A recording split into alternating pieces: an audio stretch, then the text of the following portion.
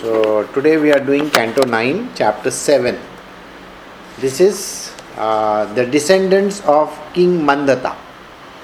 We are continuing with the story last week, whatever we had discussed about the sons of all the Manus and how the entire lineage happened. So this is also one of the story. This is called the descendants of King Mandata. So Canto 9, Chapter 7. Sukdev Goswami said, the most prominent among the sons of Mandata was he who is celebrated as Ambrisha. Ambrisha is accepted as the son by his grandfather Yuvanaswa. Ambrisha's son was Yuvanaswa and Yuvanaswa's son was Harita. In Mandata's dynasty, Ambrisha, Harita and Yuvanaswa were very prominent. This is like every other dynasty, it will last for only a certain period of time. Like you will find that even during our recent history also, there are Chola kingdoms, there are Vijayanagar kingdoms like that, Magadha Rajas and all. These are different kingdoms and they had a dynasty. So sometimes the dynasty lasts for a very long time, sometimes it doesn't last for a long time. So here we have three kings in a row. The serpent brothers of Narmada gave Narmada to Purukutsa. Being sent by Vasuki, she took Purukutsa to the lower regions of the universe. So it is like a ongoing story. So let us see.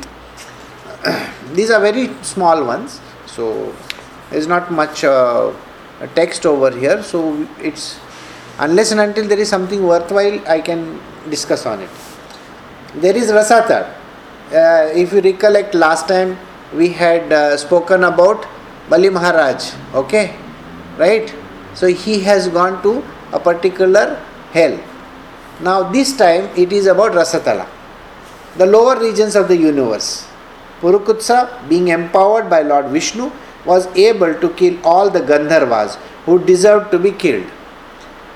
Purukutsa received the benediction from the serpents that anyone who remembers this history of his being brought by Narmada to the lower regions of the universe will be assured of safety from the attack of snakes. Now, in this case, Gandharva Loka. What is Gandharva Loka? A particular region where you have the Gandharvas. You see, we have Gandharvas, Kinnaras, Kimpurushas, all these are different regions. So, one of the regions is Gandharva Loka. Now, Gandharva Loka also are people, those who are connected with arts, sciences, dance forms, so on and so forth, various forms of knowledge which is connected to artistic nature. So, right, the son of Purukutsa was Trasadasyu, who was the father of Aranyarya. Anarnya's son was Haryasva, the father of Praruna. Praruna was the father of Tribandhana. The son of Tribandhana was Satyavrata, who is celebrated by the name Trishanku. Trishanku is a very interesting story. If we have he was suspended in the mid-space. So we say, na ghar ka na ghat ka, neither here nor there.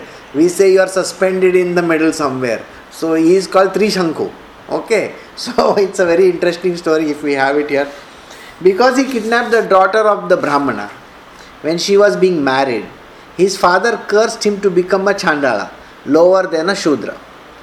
Thereafter, by the influence of Vishwamitra, he went to the higher planetary system, the heavenly planets in their material body, but because of the prowess of the demigods, he fell back downwards. Nonetheless, by the power of Vishwamitra, he did not fall all the way down. Even today, he can be seen hanging in the sky, head downwards. He is one of the stars which is there in between. Okay, just like you have Rahu and Ketu. Actually, there is no such thing as Rahu and Ketu, but these are basically because we have a certain periods or a certain malefic time where which is a negative time, we can say, and at that point in time we have these dashas. Everybody goes through these painful periods in their life, and that we can't do much about. So what it means is, even this person Trishanku was in that suspended animation state. The son of Trishanku was Harishchandra. Because of Harishchandra, there was a quarrel between Vishwamitra and Vashishta. who for many years fought one another, being transformed into birds. So these are all linkages of all different story. But the story is not going to be discussed over here. It is just to draw the lineage. Okay, so let us see. It's like, you one person cursing the other person. You are like this, you are like that. You know what happens? We don't know, when we speak some words, like suppose I say a word like you are chicken. Okay, now the moment we say the word you are chicken, actually I mean it. So in that case what happens is the particular person has to come in the form of a chicken. Now if he is a chicken, then what are you? Are you not granting yourself something similar because if that person has that particular form, you also need to come in a particular form. So maybe, okay, you become a worm. So the chicken eats the worm. You got the point? It is always going to be like this. So never curse anybody for anything. If you curse somebody, by say even out of, without your knowledge also, sometimes we just say words for no rhyme or reason, but we actually mean them. So he's a snake in the grass and we say you are a snake. Okay, so if he is a snake, then the other person can become a toad, a small frog. You know how the snake eats the toad. So it's like that. So we should never say any bad words to any person, because it has repercussions on us as well. So both parties, whoever they might be, they both have to suffer. So in case of these two great people like Vishwamitra and Vashishta Muni, they were always having a fight from the beginning of their life till the end of their life. Vashishta Muni did not like Vishwamitra because Vishwamitra was not he was a king. Okay, he was a king's son, and being king's son, you cannot be a Brahmana. So you are not a Brahmana. So then what are you? You are a Kshatriya, and Kshatriya cannot take up a Brahmana's position. And that is the reason why there was always a constant fight between these two people. So one person called the other person a duck. Now you know what happens. So that's a story. So let us not get into that. Alright. Harishchandra had no son and was therefore extremely morose. Once therefore, following the advice of Narada, he took shelter. Varuna said to him, "My lord, I have no son. Would you kindly give me one?" So we are continuing with the line, the Harishchandra story. O King Parikshit, Harishchandra begged Varuna, "My lord, if a son is born to me, with that son I shall perform a sacrifice for your satisfaction." When Harishchandra said this, Varuna replied, "Let it be so, tathastu," he says. Because of Varuna's benediction, Harishchandra begot a son named Rohita. Thereafter, when the child was born, Varuna approached Harishchandra and said, "Now you have a son. With this son you can offer me a sacrifice." In answer to this, Harishchandra said, "After 10 days have passed since an animal's birth, the animal becomes fit to be sacrificed." After 10 days, Varuna again came and said to Harishchandra, "Now you can perform the sacrifice." Harishchandra replied, "When an animal grows teeth, then it becomes pure enough to be sacrificed." This is how we dilly-dally. We give reasons for not doing something. So Harishchandra is giving his story, all different stories. Actually, when you owe something to somebody, you need to fulfill that promise, whatever that is there. So otherwise there is a repercussion. When the teeth grew, Varuna came and said to Harishchandra, "Now the animal has grown teeth and you can perform the sacrifice." Harishchandra replied, "When all its teeth have fallen out, then it will be fit for sacrifice." So one more twist in the story. When the teeth had fallen out, Varuna returned and said to Harishchandra, "Now the animal's teeth had fallen out and you can perform the sacrifice." But Harishchandra replied, "When the animal's teeth grow in again, then he will be pure enough to be sacrificed." Like we have this milk teeth and all that, okay? Something like that. When the teeth grew again, Varuna came and said to Harishchandra, "Now you can perform the sacrifice." But Harishchandra then said, "O king, when the sacrificial animal becomes a Kshatriya and is able to shield himself to fight with the enemy, then he will be purified." Purification is is a very strange phenomena. What is the meaning of the word purification? We have heard this word purification so many times. What does the word purification mean? Purification means removing all the kanchukas, all the past. We have these tendencies and stuff like that which are associated. If we have a particular habit, let us say we have a habit of not getting up in time or eating too much. You need to overcome that.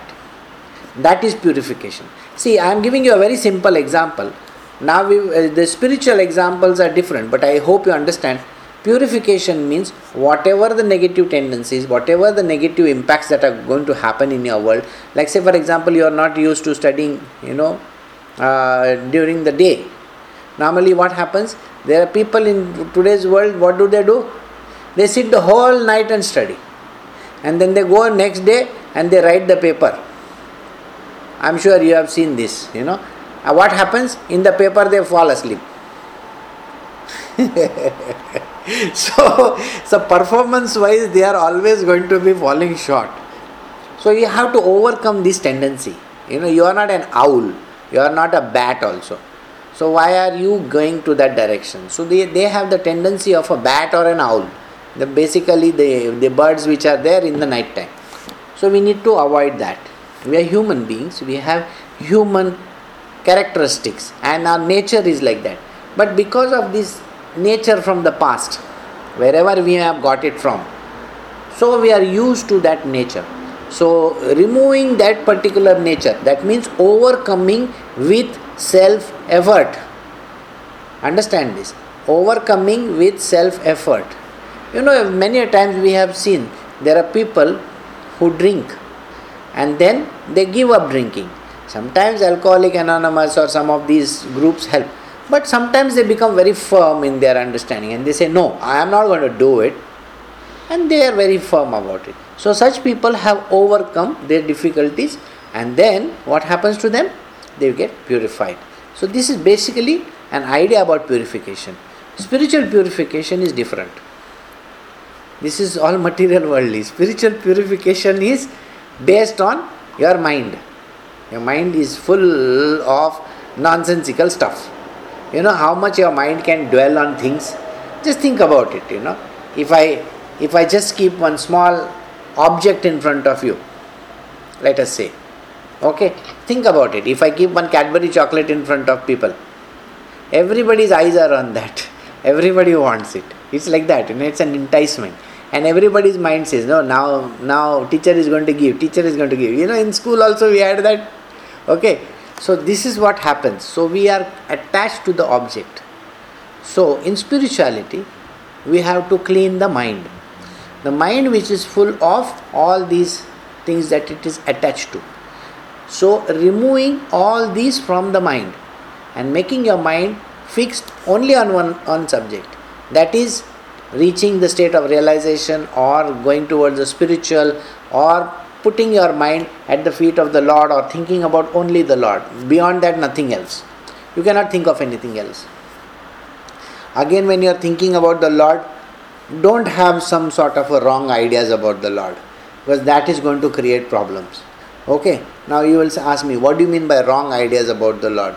Wrong ideas about the Lord could be, just because, now see, in Sai Baba was there, Sai Baba of Shirdi. Now all these fellows, all the rich people, after everybody knew that he was a great saint, they used to come every day and there were hundreds of people waiting. And then there was this Chandorkar and everybody around him. What they would do? Everybody would give some offering. Some offering in the form of rich shawl. Shawl was there. Some would give gold objects. Some people gave even, those padukas we call, the chapels which the sages wear, they made it of silver, some made it of gold. Okay. A person even brought a golden crown. And everybody wanted him to use it.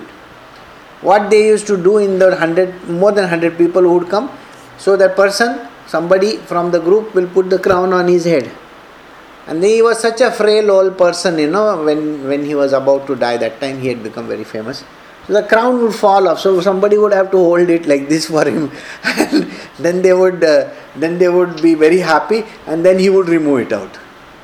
So you will find that in India there are lots of people who will tell you very, very simply this, that I have got the chappals worn by Sai Baba. Oh, worn means what? Just 1 second he put it and he gave away. that kind of a thing. But still, we have faith, so faith is okay. So now you understood how these sages work, isn't it? So sages are not attached to anything. You should know that. They are least bothered about you giving them a gold crown or something like that. Which text? What is the which text? I don't know. Just tell him here which text. We are talking about sacrifice. Oh, which text? Oh, he means 16. Okay. So, he's asking about Sai Baba maybe. Sai Baba is there in the Sai Satcharitra. It's also there in some other ones also. Okay. So, anyway, we'll see. Alright. So, I hope you understood.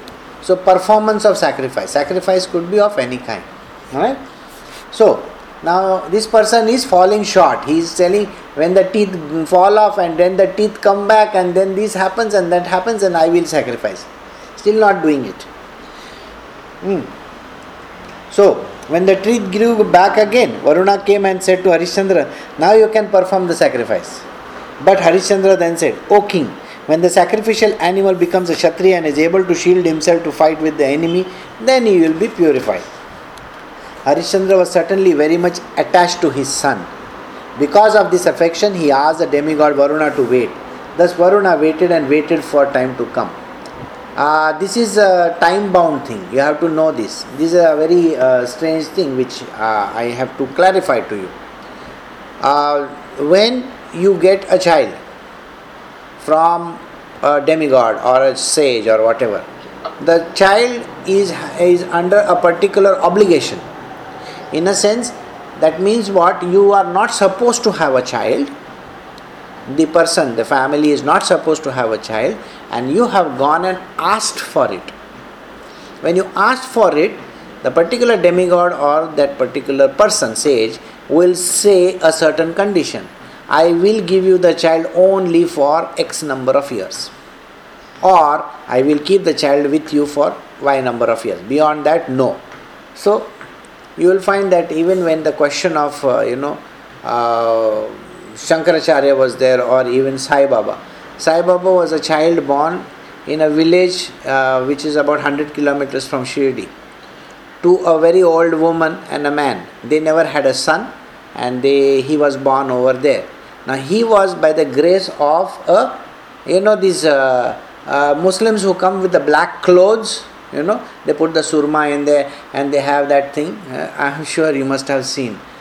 These are sages actually. They wander here and there. And they are Babas, So they are Sufi saints. Sufism, And when this old lady asked him, he blessed them with a son. And he said, I am going to come next year and take the son away, 2 years later. So the lady said, okay. At that time you say, okay. And when he came after 2 years, he said, no, can you please give him for 4 years? So he said, fine, now you have an attachment to the child, so I'll give you 4 years. After that, she said, when he came again, he said another 4 more years. So for 8 years, Sai Baba was with this lady. And after that, the sage insisted, no, now I have to train him, so I am going to take him away. Same case is with Dattatreya. Dattatreya is, the 3 avatars that were there. All the 3 avatars, they had to go, because they were granted only X number of years. So, at the age of 8, Dattatreya himself walked out. Okay, the other 2, that is Durvasa Muni and Chandra, they both said, we are not interested in being on this earth, so they vanished. Same way, where Shankara was also concerned. In Adi Shankaracharya's case, he was granted only 16 years of life. Now 16 years of life are not sufficient, everybody understands. So what happened? He was granted an additional 16 years of life. So that is all. So like that, these are the things which are granted sometimes. But you cannot take this grant seriously in the sense ki, oh, this is my property. You can't say those words. And that is the reason why you have to follow what is being said. And that is the reason why he says ki whatever Varun Dev had given him, he is come to ask for it. So, Harishchandra was certainly very much attached to his son. Because of this affection, he asked the demigod Varuna to wait. Thus Varuna waited and waited for time to come. Rohita could understand that his father intended to offer him the animal for sacrifice. Therefore, just to save himself from death, he equipped himself with bow and arrow and went to the forest. When Rohita heard that his father has been attacked by dropsy due to Varuna and that his abdomen had grown very large, he wanted to return to the capital. But King Indra forbade him to do so. King Indra advised Rohita to travel to different pilgrimage sites and holy places. For such activities are pious indeed. Following the instructions, Rohita went to the forest for 1 year. In this way, at the end of the second, third, fourth and the fifth year, when Rohita wanted to return to his capital, the king of heaven Indra approached him as an old Brahmana and forbade him to return, repeating the same words as in the previous year. Thereafter, in the 6th year, after wandering in the forest, Rohita returned to the capital of his father. He purchased from Ajigartha the second son named Suneheshepa. Then he offered Suneheshepa to his father, Harishchandra, to be used as a sacrificial animal and offered Harishchandra his respectful obeisance.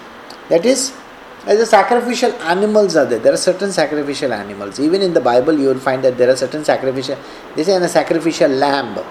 The word lamb is used sometimes. So even in these books also you will find there are sacrificial animals. There are various places in India also today. There are so many animals are sacrificed. Just recently, over thousands of, I believe, cow or cattle were killed at one place in India. It was a massive amount of animals were sacrificed.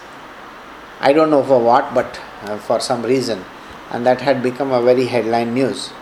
So, coming back to this. So what happens? Thereafter, the famous king Harishchandra, one of the exalted persons in the history, performed grand sacrifices by sacrificing an animal and pleased all the demigods.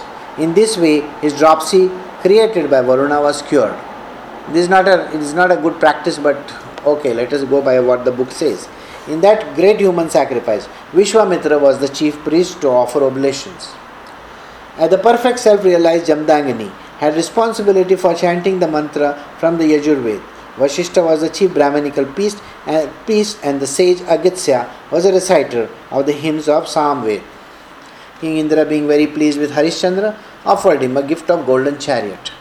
Suneheshepa's glory will be presented along with the description of the son of Vishwamitra. The great saint Vishwamitra saw that Maharaj Harishchandra, along with his wife, was truthful, forbearing and concerned with the essence. Thus he gave them imperishable knowledge of fulfillment in the human mission. Maharaj Harishchandra first purified his mind, which was full of material enjoyment.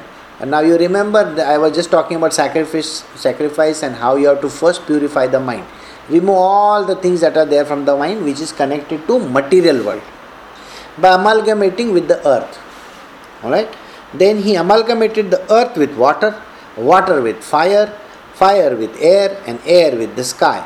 Thereafter, he amalgamated the sky with the total material energy and the total material energy with spiritual knowledge. This spiritual knowledge is realization of oneself as a part of the Supreme Lord. See, what is mentioned over here is step by step. What he says, he amalgamated, which was full of material enjoyment. Mind was amalgamated with the earth. Means, you bring the mind to the level of the earth. And then what you do? You amalgamate, means mix it with water. It is going back into the elements. It is like going backward. Right? See, if you remember, those who have done the Tattva Bodh with me, you know how the Tattvas came into the picture. One mixing with another, that, 1/4, 1/4, 1/4 and 1/8, all that formulas that we have done. So that is the reason why this is going backwards. So the earth amalgamates with water. water with fire, fire with air, and the air with the sky. Thereafter, he amalgamated the sky with the total material energy, and the total material energy with spiritual knowledge. This spiritual knowledge is realization of oneself as a part of the Supreme Lord. When the self-realized spiritual soul is engaged in service of the Lord, he is eternally imperceptible and inconceivable. Thus, established in spiritual knowledge, he is completely freed from material bondage. So, how does a person get freed from material bondage? These are the steps. 1, 2, 3, 4, like that. One going back into the other one, into the other one, into the other one, like that. So, we have come to the end of this chapter. Alright, this is chapter 7, canto 9. So, we will do the next chapter. So, this is like a small story in between. So, the sons of Sagara meet Lord Kapil Dev. This is chapter 8 from the same canto, that is canto 9, chapter 8. So, the son of Sagar meets Lord Kapil Dev. So, who is Lord Kapil Dev? I don't know whether you recollect the story. Yeah, Kapila Muni. So, is that great sage from the past. So, again, these stories are all jumbled up. So, we have to just go backwards in time. So, just a little bit here and there is being given to you. Because we have to come to the main story. That is Sri Ram's story. Lord Ram. Sri Ram and Sita, Ram, Sita, Lakshman and all that. So, Sukdev Goswami continued. The son of Rohita was Harita. And Harita's son was Champa, who constructed the town of Champapuri. The son of Champa was Sudeva and his son was Vijaya. The son of Vijaya was Bharuka, Bharuka's son was Varka, Varka's son was Bahuka. The enemies of King Bahuka took away these possessions, and thereafter the king entered the order of Vanaprastha and went to the forest with his wife. Again, a short description because we have to go to the right linkage wherever it is. Bahuka died when he was old, and one of the wives wanted to die with him following the sati rite. At that time, however, Aurava Muni, knowing her to be pregnant, forbade her to die. There are a couple of things which are there when, in ancient times they used to say sati can be done only by a pure-minded person, blah blah, all those things. So one of the preconditions is you can't become sati if you are pregnant. But these are all rights which are not right at today's day and age. Maybe the man will become a sati or I don't know what. So, knowing that she was pregnant, the co-wives of the wife of Bahuka conspired to give her poison with her food, but it did not act. Instead, the son was born along with the poison. Therefore, he became a Sagara, the one who is born with poison. Okay. Sagara later became the emperor.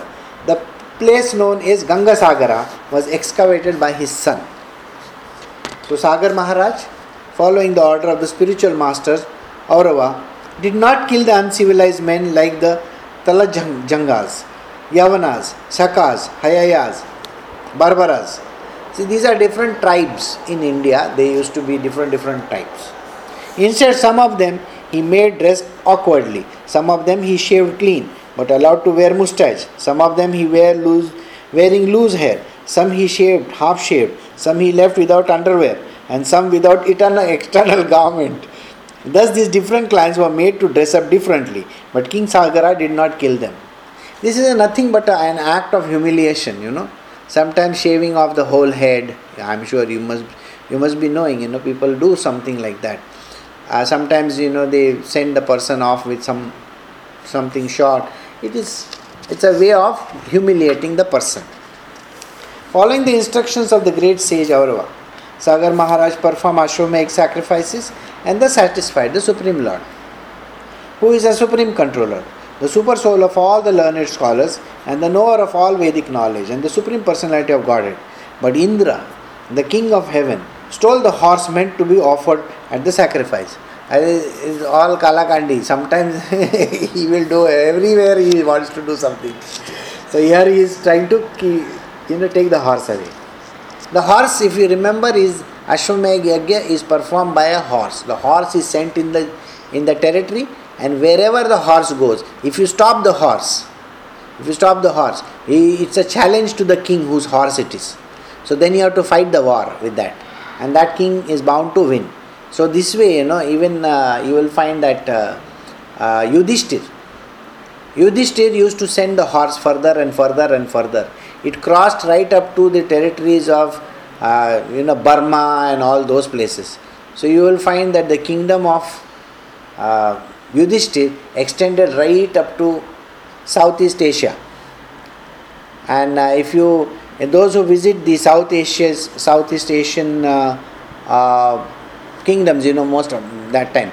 Now today there are countries. So you will still find there are these beautiful shows that they put up, which is called the Ramayana show, the Mahabharata show. They still have them. So if you go to Cambodia, you go to Thailand, or you go to any other place, like even as far as Vietnam also, you will find the shows are still there. Now Bali is in one end of the world, which is Indonesia. So I don't know how the horse crossed over the ocean, but maybe he was taken by a boat or something like that at that time. But anyway, they won that kingdom as well. So coming back to this. So King Sagara, had two wives, Sumati and Kesini. The son of Sumati, who was very proud of their prowess and influence, following the order of their father, searched for the lost horse. While doing so, they dug the earth very extensively. He has taken away the horse, isn't it? So now they are searching for the horse. So they were digging. Thereafter, in the northeastern direction, they saw the horse near the ashrama of Kapil Muni. Here is the man who has stolen the horse, they said. He is staying there with closed eyes. Certainly he was very sinful. Kill him, kill him. Shouting like this, the son of Sagara, this thing is on. Son of Sagara, 60,000 all together, raised their weapons. When they approached the sage opened his eyes. Now Kapila Muni, they find this particular horse near his ashram. So they think that, he must have taken the horse. So all these people go to fight him, because that is the rule of Ashwamedh Yajna. So at that point in time, Kapila Muni, he opens his eyes. By the influence of Indra, the king of heaven, the son of Sagara had lost their intelligence and disrespected a great personality. Consequently, fire emanated from their own bodies and they were immediately burnt to ashes. The sages are very strong and powerful. Sometimes just by their thought process also they can do a lot of things. Here it's a different thing which has happened. So, it is sometimes argued that the son of King Sagara was burned to ashes by the fire emanating from the eyes of Kapila Muni. I was just saying, that the sage is a very powerful person, and we have absolutely no idea why this is happening. This entire book is there because of a sage, issue with a sage, isn't it? If you remember, Parikshit, he had gone to the jungles and then he put the snake around this Muni's head. And the son sees it and he curses him. So this story is because of all this. So here also, it's like the sage opens his eyes and everybody is turned into ashes. This statement, however, is not approved by the great learned person, for Kapila Muni's body is completely in the mode of goodness and therefore cannot manifest the mode of ignorance in the form of anger, just as the pure sky cannot be polluted by the dust of the earth. So Kapila Muni is an avatar of Sri Krishna himself. He doesn't have anger. So, some people doubt this particular theory. This theory is that he opened his eyes and everybody was turned into ashes. See, only those who, basically anger is the root cause of a lot of problems. So, it creates what is called as a mode of ignorance. And this particular ignorance covers up your entire being. When a person gets angry, he is not able to understand.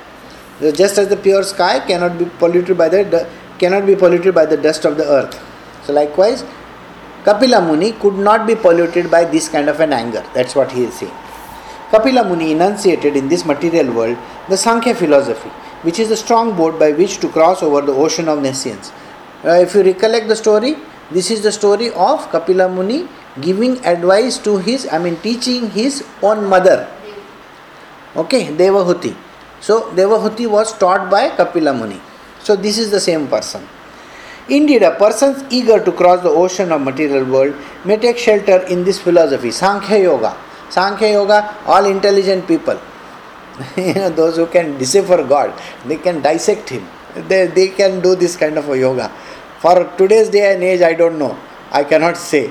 Because we are all clouded by our not normal material worldly stuff. So, in such a greatly learned person, situated on the elevated platform of transcendence, how can there be any distinction between enemy and friend? So they are questioning. How can you say that Kapila Muni can be very angry? Kapila Muni cannot be angry because he is a Sankhya yogi. Alright? So these are arguments and counter arguments. Among the sons of Sagar Maharaj was one that is Asamanjasa. Asamanjas means somebody who is disagreeable. Person who disagrees on everything and is not at all willing to listen to reason. A person who is unreasonable. Got it? Who was born from king's second wife, Kesini. The son of Amanjasa was known as Amsuman, and he was always engaged in working for the good of Sagar Maharaj, his father. So, what has happened? Now there is another lineage which we are talking about. Now here, there was a particular person, one of the king's son, he had a son. That son's son, which is a grandson, he was called Amsuman. Formerly in his previous birth, Asamanjasa had been a great mistake yogi, but by bad association he had fallen from his exalted position. Now in this life he was born in a royal family and was Jati Smara. That is, he was a special advantage of being able to remember his past birth. How many people actually remember their past birth? You will know, sometimes you will be wondering, what past birth and all. Everybody remembers their past birth, but they do not understand that they are remembering, by the way. We get it in the form of dreams, we get it in the form of instances. We say deja vu. Deja vu happens because you believe that you have gone there, or you believe you have seen a person, or you believe that this action you have just performed, whereas you are performing it for the first time. Many a times this happens. This deja vu is actually something from your past life. You are doing the same action because the same track is followed. Unless and until you have got up and you have become great. You have removed all those, just now only we said, you have removed all the Kanchuka, all the defects in the system. So, now in this life, he was born in a royal family and was a Jati Smara, that is, he had a special advantage of remembering his past birth. Nonetheless, he wanted to display himself as a miscreant, and therefore he would do anything that was abominable in the eyes of the public and unfavorable to his relatives. He would disturb the boys sporting in the river Saryu by throwing them into the depths of the water. You remember Asamanjas, a person who doesn't listen to reason, unreasonable person. So he would do all sorts of wrong kind of activities. Though from the past birth he was supposed to be not doing all these things, but in this birth he has gathered all that.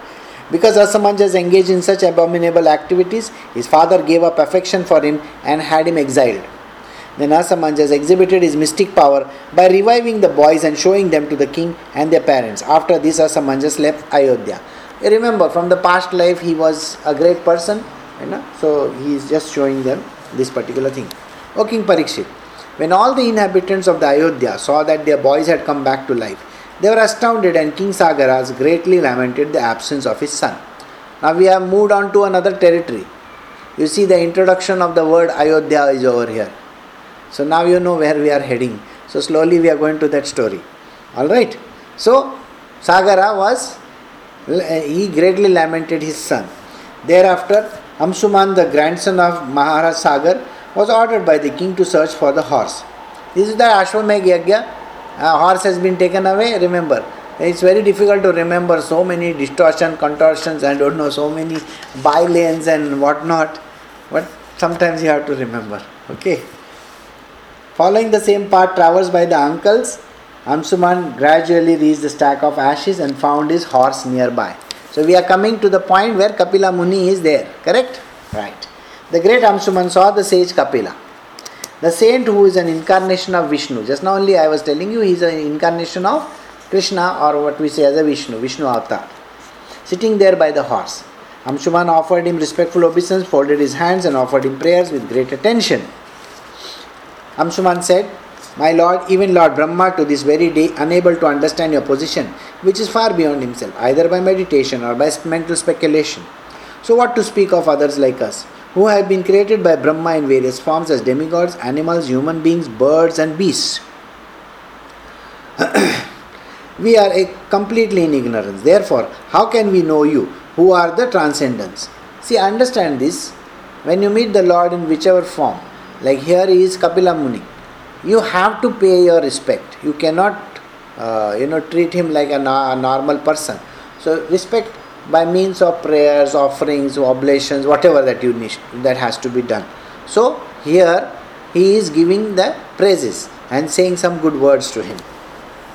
My Lord, you are fully situated in everyone's heart. By the living entities covered by the material body cannot see you, for they are influenced by the external energy conducted by the three modes of material nature. How many people realize the true depth of the person?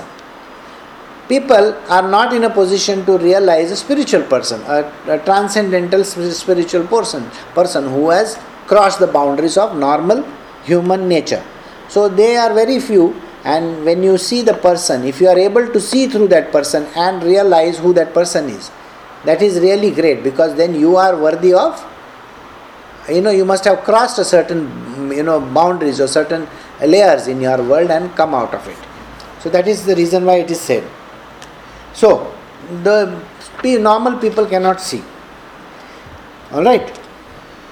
Their intelligence being covered by Sattva Guna, Rajoguna and Tamoguna, they can see only the actions and the reactions of these three modes of material nature. Again, a very beautiful line. It's mentioned, the nature of a human being. I will come to this line, okay? Because of the action and the reactions of the mode of ignorance, whether the living entities are awake or sleeping, they can see only the working of material nature. They cannot see your Lordship. Many a times we are not able to see God in the activities that are happening.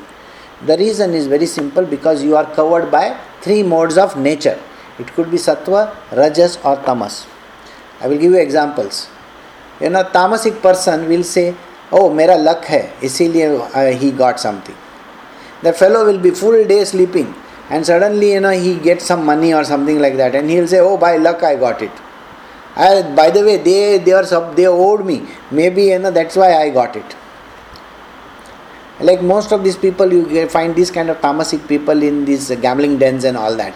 Suddenly out of the blue, the money flows and they really become very, very rich. So, okay, that is what happens. I'm sure if you remember Kaun Banega Crorepati, there was this young boy who won 5 crore rupees, in front of Amitabh Bachchan in Kaun Banega Crorepati. In less than 1 year's time, all the money was gone. That person is without a job and he has become absolutely poor.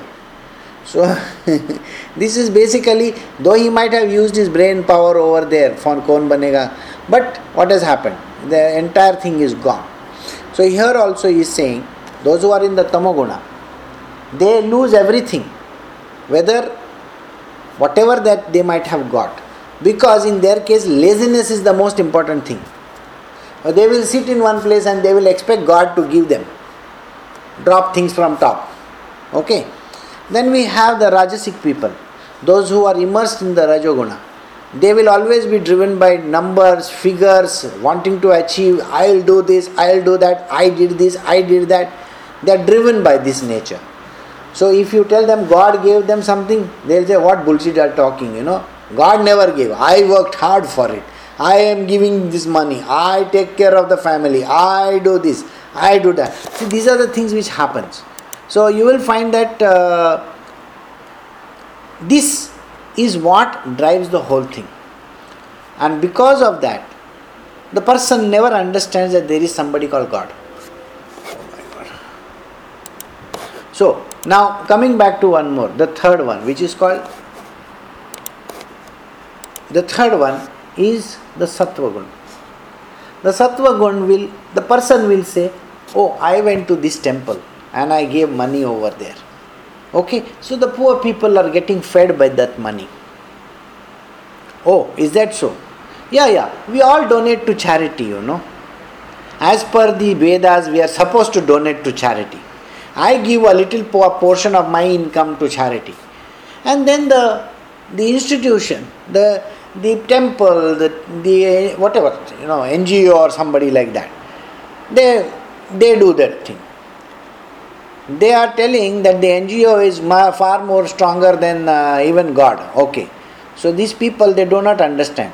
Again they will say, I do a little bit of social service. Yeah, social service they do. I go to the temples also. You see, I go clean the place over there. I met one person some few days ago.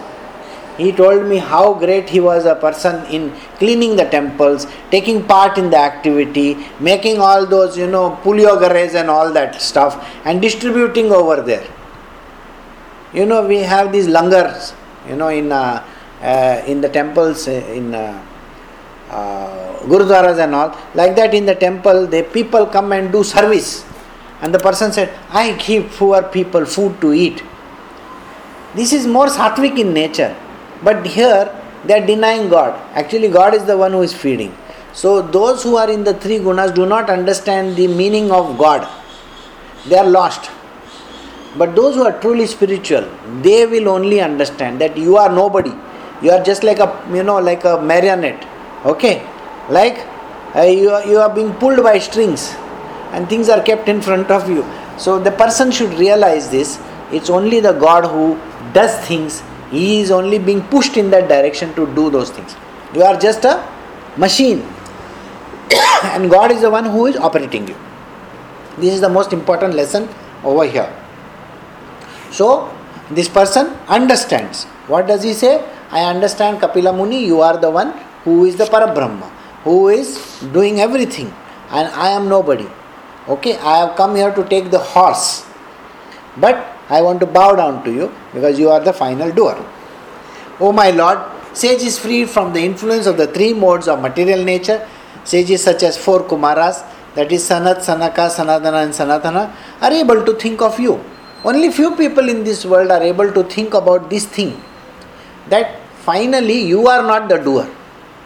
Even when you are doing your job or something like that and you are undergoing a stress over there, okay, or you may be getting promoted, or you are getting good money, or you are taking care of the family, or something else is happening. You are absolutely nobody over there. Think about it like this. If you think that if you have a child and you are taking care of the child, you are mistaken. Suppose you are not there. You think the child will not grow into whatever destiny that is there for him? He will definitely grow into that. Who says he can't do that? Okay, so finally whatever is there destined for that particular person will come. But you are driven with one, those bulls, they put one thing around their nose and they are dragged. And the bulls think that they are the ones who are driving the master. Sorry, you are driven. Okay, so there is one master sitting on your back and he is doing like this and you are going over there. So finally this is a person who understands. So only sages of that order can understand this, are able to think of you. Okay, and you are concentrated knowledge. But how can an ignorant person like me think of you? So never have that kind of an attitude, I know everything. You have to stop this attitude. I know everything, you know nothing. The moment you say I know, what is this I know? Nothing, you don't know anything, you are blind. Okay. O completely peaceful Lord, although material nature, fruitive activities and their consequent material names and forms are your creation, you are unaffected by them. Therefore, your transcendental name is different from material names and your form is different from material forms. You assume a form resembling a material body just to give instructions like those of the Bhagavad Gita, but actually you are the supreme original person. I therefore offer my respectful obeisance unto you. So, here he is giving a very beautiful lesson. What is he saying? That sometimes actually you don't have a form. Actually, God the Father, or what we call as Krishna, never has a form. There is no form of Krishna, by the way. So what happens is, he sometimes takes up a form basically for certain reason. What is the certain reason? To teach. Only to teach. So he comes in a material form. Though the material form is nothing but like, as if it's like now think about it. You have a CD player or something like that. You hear the voice of that singer. You think the singer is there in that CD or what? No. It's just the recording there. Likewise, you just think that particular form is just used for a purpose. So the Lord uses the form for a purpose. The form has no value, let me put it to you straight away. But again, how much value does the form have? The only value that the form has is equivalent to the number of teachings that the person is supposed to give.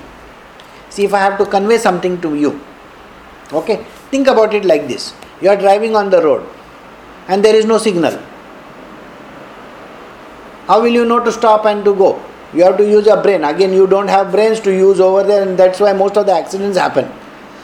Because ego comes in the way. I will go, you go, I will go, you go, that thing happens. So there is a problem. But suppose there is a signal. The signal is telling us red, yellow, green, whatever. Is it not telling you exactly what it's supposed to be? So this particular form is telling us some things. Green means go, red means stop, like that. So the form is only teaching the mind some things. But is it that the red color means stop? We associate the name with the material thing. You understand what I am saying? We associate a color red with stop. Color red with stop. So if somebody has a red jhanda, we stop. It's the same thing. In railway stations you have seen red jhanda, green jhanda. That flag. It means that.